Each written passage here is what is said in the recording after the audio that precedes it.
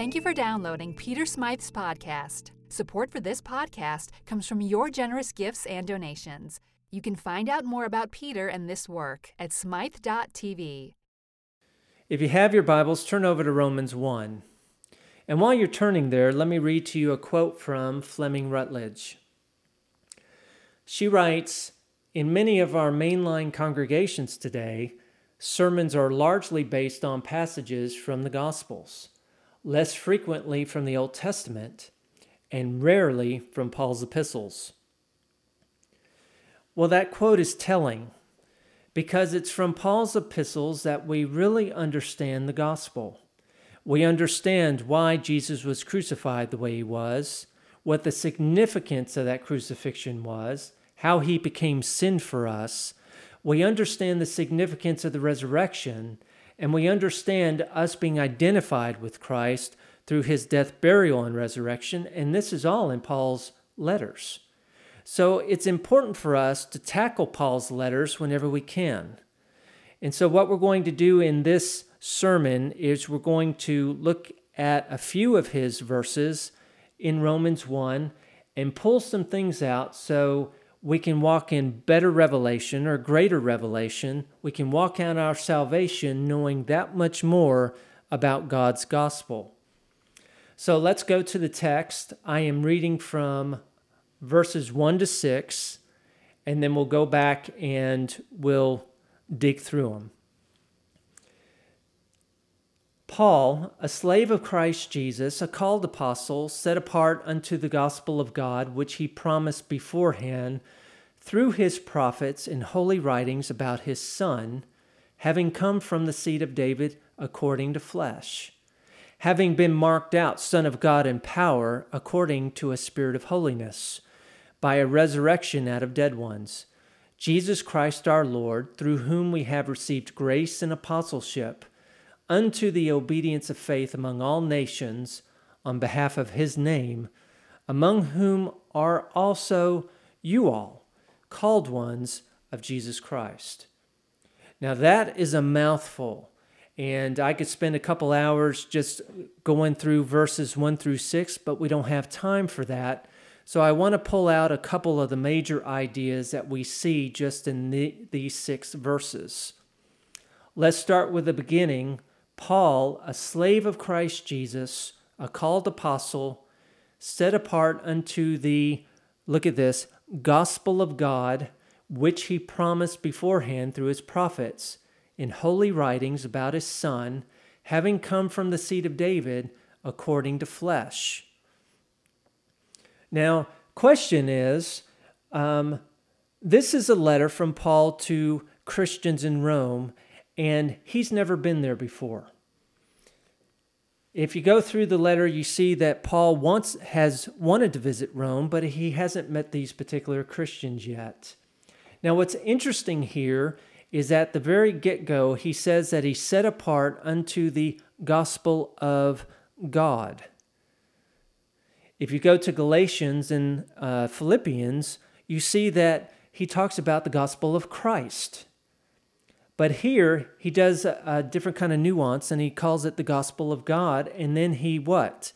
He says, which he promised, meaning God promised beforehand through his prophets in holy writings about his Son.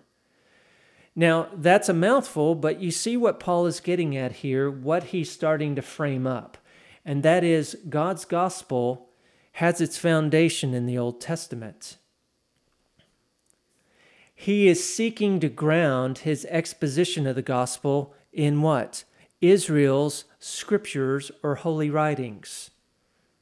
Now listen to this. Let me read to you a defense of the gospel that Paul made in Acts 26. He says this, "All the Jews know my way of life from my youth, a life spent from the beginning among my own people and in Jerusalem. They have known for a long time, if they are willing to testify, that I have belonged to the strictest sect of our religion and lived as a Pharisee." Now listen to verse 6. "And now I stand here on trial on account of my hope in the promise made by God to our ancestors. A promise that our 12 tribes hope to attain as they earnestly worship day and night. It is for this hope, Your Excellency, that I am accused by the Jews. Why is it thought incredible by any of you that God raises the dead? Now notice what Paul does here in verse 6. And now I stand here on trial on account of my hope in the promise made by God to our ancestors. To Paul, the gospel is not an innovation. It's not something that was just brand new, that Jesus popped out of the air one day, came down to earth, was born of Mary, had a 3.5-year earthly ministry, went to the cross, and then saved the world. And what's interesting about that is you think that Paul could have thought that because of his road on to the Damascus experience. Before he met Jesus on the road to Damascus, he was persecuting the church. And the context of that was that Jews had converted to be Christians, and they were declaring that Jesus was the promised Messiah, and he was what? He was persecuting them. He was persecuting them for the testimony, and then on the road to Damascus, he meets Jesus.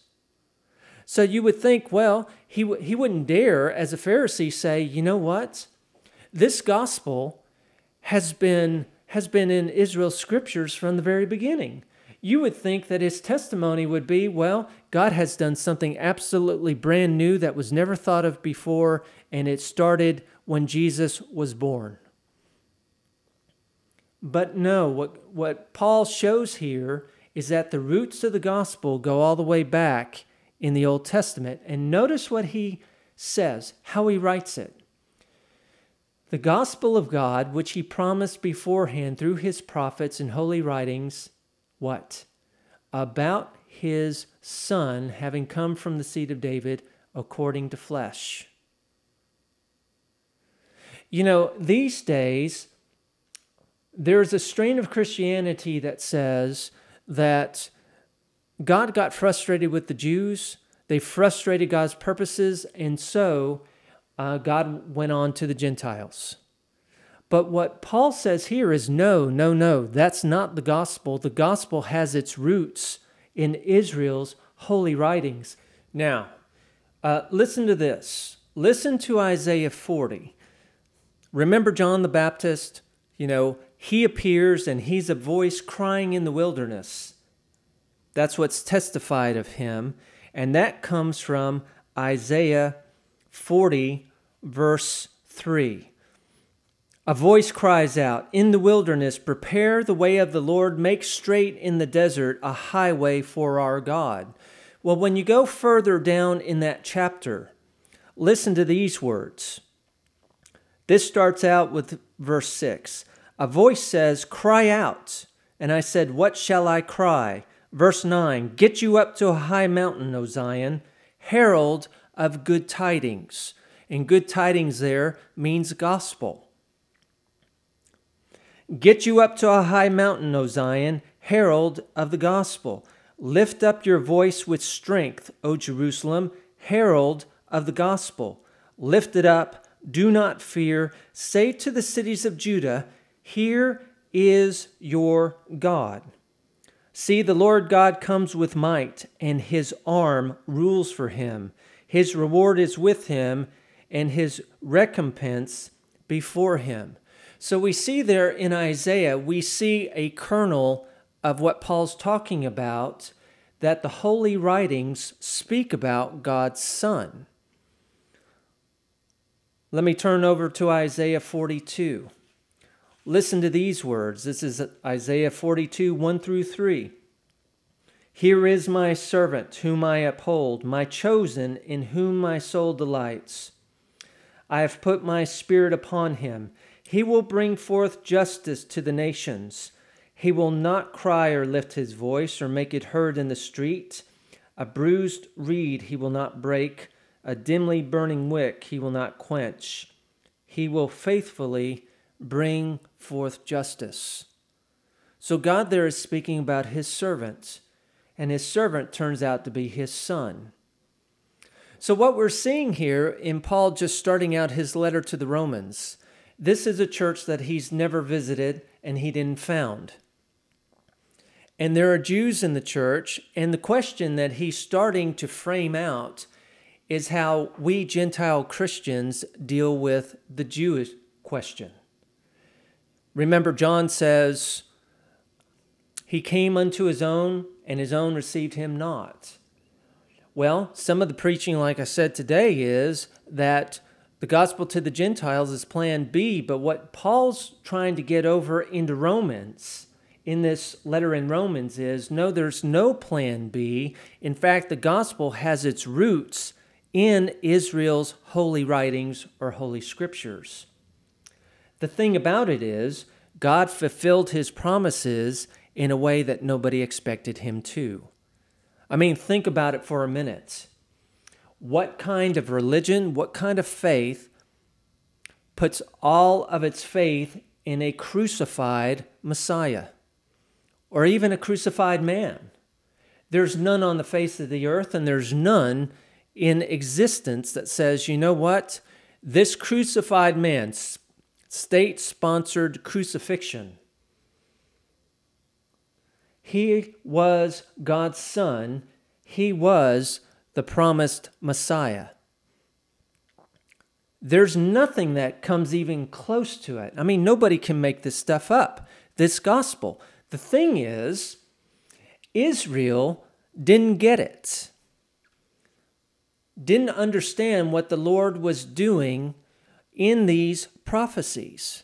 And that's what happened to Paul on the road to Damascus. Remember, he was persecuting the church. He was a Pharisee of the Pharisees. He was persecuting those who what? Who were testifying that Jesus was the Messiah. He was the Son of God. And then he meets the Lord on the road to Damascus. And he's converted. And what does he do? He goes back and he sees Israel's holy writings anew. He sees the writings in ways that they're all fulfilled, in ways that Israel just really never, ever, ever expected. Listen to Isaiah 55. We quote this for all kinds of things, but the Lord put this in Isaiah about his plan for redemption. He says, "For my thoughts are not your thoughts, nor are your ways my ways, says the Lord. For as the heavens are higher than the earth, so are my ways higher than your ways, and my thoughts than your thoughts." He's speaking about his plan of redemption. He's speaking about how he's going to fulfill the promise to Abraham that he would be the father of many nations, and that God's glory would come to the ends of the earth. Listen to Isaiah 55:10. "For as the rain and the snow come down from heaven and do not return there until they have watered the earth, making it bring forth and sprout, giving seed to the sower and bread to the eater, so shall my word be that goes out from my mouth. It shall not return unto me empty, but it shall accomplish that which I purpose, and succeed in the thing for which I sent it." What's the Lord talking about there? He's talking about the fact that even though Israel attempted to frustrate his plans of redemption, remember Jonah, because Jonah was a type of Israel. God speaks to Jonah and says, "I want you to take my word. I want you to go preach to Nineveh. I want you to go preach to these Gentiles." And what does Jonah do? Jonah turns the other way. He books a ship to the other side of the world. Why? He doesn't want to bring the light to the Gentiles. He's a type of Israel. And then you go further in the type and you see that he's swallowed up by the whale. And then he does preach. Well, that is the gospel going to the Gentiles. And that's how God's fulfilling his word. But you see here, what Paul is doing in Romans is that he's speaking to these Roman Christians and he's saying that he has been called as an apostle unto the gospel of God. He is setting up the fact that our gospel emanates from Israel's holy scriptures. It's not an innovation. Jesus did not just pop out of the sky because God couldn't get things done 2,000 years ago or prior to 2,000 years ago. No, since Adam's rebellion, God has been working and working and working to get his son into the earth. And a large part of that plan had to do with the Jews. But the Jews rejected her Messiah, or their Messiah. And so what Paul sees here is, even though they rejected Jesus as Messiah, God still fulfilled his purposes in bringing salvation to the world. Now let's go on to verse 4. Verse 4 is the climax, really, of this small set of scriptures that we have in Paul. My translation has it, having been marked out Son of God in power, according to a spirit of holiness, by a resurrection out from dead ones, Jesus Christ our Lord. Now notice this, just overall with Paul. He goes from saying that the gospel of God concerns his Son, and the Son having come from the seed of David according to the flesh, meaning that Jesus came from Israel. He had to be a Jew because that's how God was going to fulfill his purpose, fulfill the gospel. And then what Paul does is he connects this to having been marked out Son of God in power according to a spirit of holiness, by a resurrection out from dead ones, Jesus Christ our Lord. He ties the Old Testament to the resurrection. And you see that Paul did that in his defense. Remember when we read the defense and he says, well, I am looking forward to the fulfillment of God's promises to our ancestors. And then at the end of that defense that I read, he says, why does anybody think it's incredible that God raises the dead? Well, Paul follows that same defense here. Now, here's something that's interesting about the translations, because it messes things up and it messes up Paul's thought. Some translations say that, like the NRSV says, and was declared Son of God in power. And that really messes up what Paul's thinking is, because basically what that is making Paul say is that when Jesus was resurrected from the dead, the Father turned to him and reaffirmed that he was Son of God. In fact, you can read through a bunch of commentaries that say that very same thing. That God reaffirmed here, what Paul is saying is that God reaffirmed that Jesus was Son of God, or the Son of God, after he had been resurrected. That is not what Paul is saying here. Paul uses the Greek word oristhenitos, which means to separate or to fix or to set, which means that God had marked him out. He's marked out as Son of God in power. Well, what do you mean by that, Smythe? That means that in the resurrection, Jesus was made the Son of God, made alive again. Now, let me draw that out. Let me explain to you what Paul's talking about. Remember at the crucifixion, Jesus was crucified on a cross, and he dies separated from God. Remember in Mark, he says, my God, why have you forsaken me?" And we see the echoes of that in Psalm 22. That is separation. And in fact, in Galatians, Paul says that on the cross, Jesus was made a curse. And that goes back to what? That goes back to Israel's holy writings. Deuteronomy 21, verses 22 and 23. If someone is convicted, basically, of a crime worthy of death, and then he's hung on a tree, he is cursed of God. And that's what Paul is referring to. Jesus died with our sin. Remember 2 Corinthians 5:21. He who knew no sin was made sin for us. And Christ died that way. Well, what Paul's referring to here in the resurrection is that Jesus is made alive again. He's set out Son of God again. And we see that, one, in Colossians 2:13. Listen to this. And when you were dead in trespasses and the uncircumcision of your flesh, God made you alive together with him.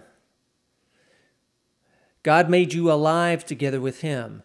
Now, we usually concentrate on the believer side of that verse, that we've been made alive together with Jesus. But think of this verse on the Christ side, that he had to be made alive again in spirit. And that's what Paul is referring to here. In fact, Peter puts it out just succinctly. He says in 1 Peter 3:18, for Christ also suffered for sins once for all, the righteous for the unrighteous, in order to bring you to God. Now listen to this. He was put to death in the flesh, but made alive in the spirit. See, when Jesus was resurrected, and that's what Paul's referring to here, a resurrection out of dead ones, he was made alive in the spirit. And the writer of Hebrews writes this too. He reflects this in his own writings too. Listen to him. And he's quoting from the Old Testament. That's what's so cool about it. In Hebrews 1:5, he writes, for to which of the angels did God ever say, you are my son, today I have begotten you? Now that throws New Testament scholars all into fits because there's no doubt that the writer of Hebrews is referring to the resurrection. No doubt at all. But you see what he does. He quotes Psalm 2:7 as, you are my son, today I have begotten you. And that's why Jesus' resurrection is so eventful. That's why he was exalted and given the name above every name. Because he died cursed of God, but then he was resurrected. He was made alive in spirit, and we as believers were made alive together with him. Hallelujah. Now listen to the writer of Hebrews. He goes on. He said, or again, I will be his father, and he will be my son. And again, when he brings the firstborn into the world, he says, let all God's angels worship him. And of the angels, he says, he makes his angels winds and his servants flames of fire. But of the Son, he says, your throne, O God, is forever and ever. The righteous scepter is the scepter of your kingdom. You have loved righteousness and hated wickedness.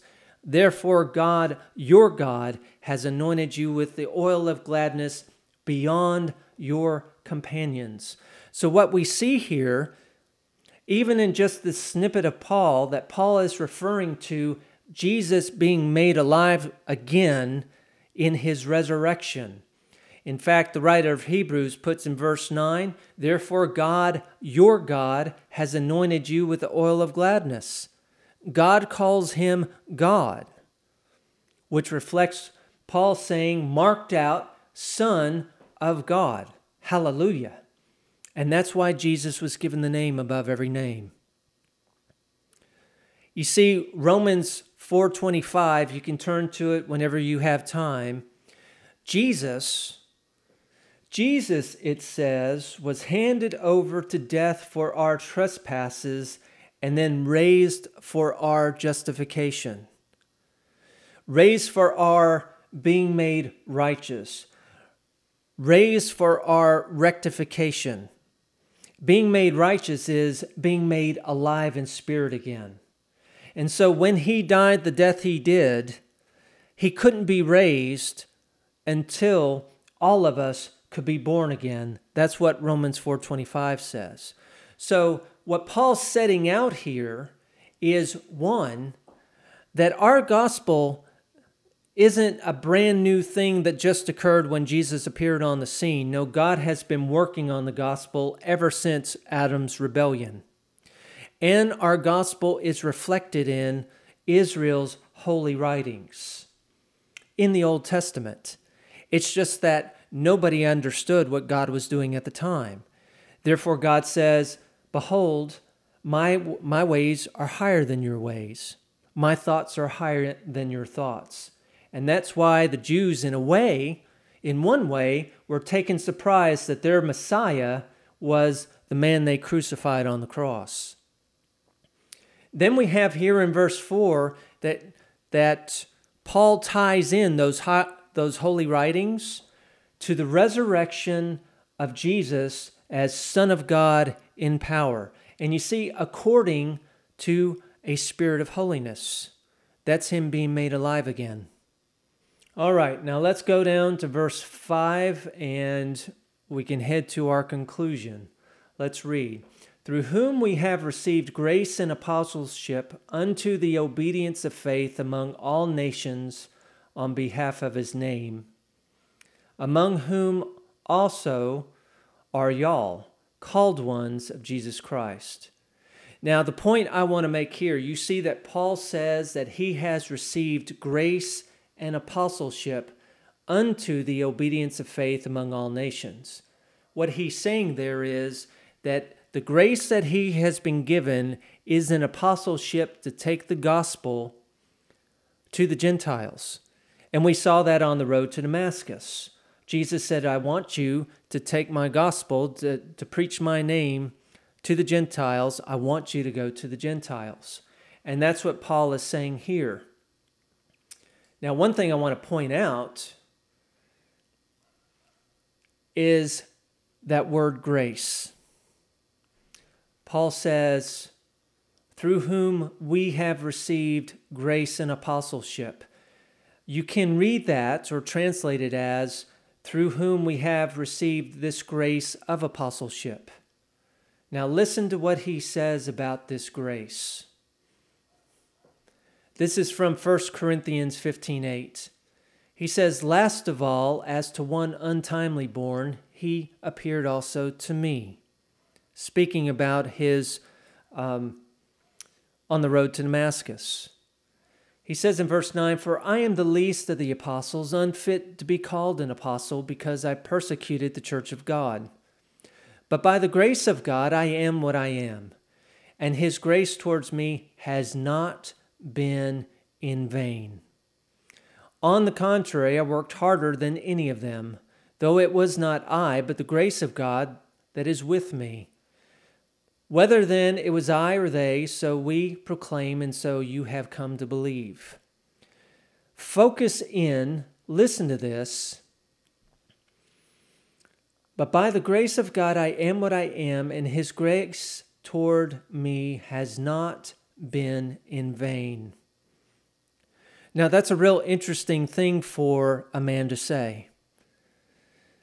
Paul, in effect, is saying, I've been given a particular grace when it comes to the gospel of God. This grace of apostleship to take his gospel to the Gentiles. And he says, his grace towards me has not been in vain. On the contrary, I've worked harder than any of them. Well, that brings a question to all of us. You see, God's grace wasn't extended only to Paul, or only to Peter, or only to James. His grace, the grace that Paul's talking about, has been extended to each one of us, a particular grace to each one of us. In Ephesians 4:7, he says, "But each of us was given grace according to the measure of Christ's gift." So the question that we have, that comes before us by Paul just stating this in Romans 1, is what grace have we been given individually? What grace have you been given? With Paul, it was apostleship to the Gentiles. With Peter, and you see it in the book of Acts, you see that Peter was called to the Jews. But according to Ephesians 4:7, each of us has a particular grace. And the question that comes to us by the Lord is, has the Lord given this grace to us in vain? What have we done about this gospel? It's one thing to learn about it from Paul's letters, like we did during the sermon here. It's one thing to understand more completely the knowledge of the Son of God, how God got his gospel into the earth, how he saved all of us. And that's a prayer that Paul prays all throughout his letters, that we grow and increase in the knowledge of God and the knowledge of his Son. But you see, grace has to do with getting the gospel out, of finding a place in the body of Christ. And you see here that Paul, by what he says in 1 Corinthians, that he looks at the grace that God has given him and he can testify that his grace toward me has not been in vain. Question is, do we have the same testimony? Can we say the same thing? Because on the last day, we're all going to have to give an account. And on that day, the Lord's going to say, well, I gave you this grace. Did I give it to you in vain? And the big question before us is whether we say, well, yes, you did, and no, you didn't give it in vain. But I think a lot of us are going to have to say, we're not going to have the same testimony as Paul and say, no, I'm sorry, Lord, you did give it in vain. I didn't do anything with this grace. I'm sorry. So that's something to take away from this sermon. That's something to take away, not just to think about for this week, but actually also for your life. You know, because the contemporary question in Christianity is, what is God's purpose for me? Kind of like God is a job filler for you. Where with Paul it was turned around. It was, what can I do for you, Lord? In fact, on the road to Damascus, in one of his defenses of the gospel, he asked the Lord, what is it that you want me to do? And that's the question that is before us.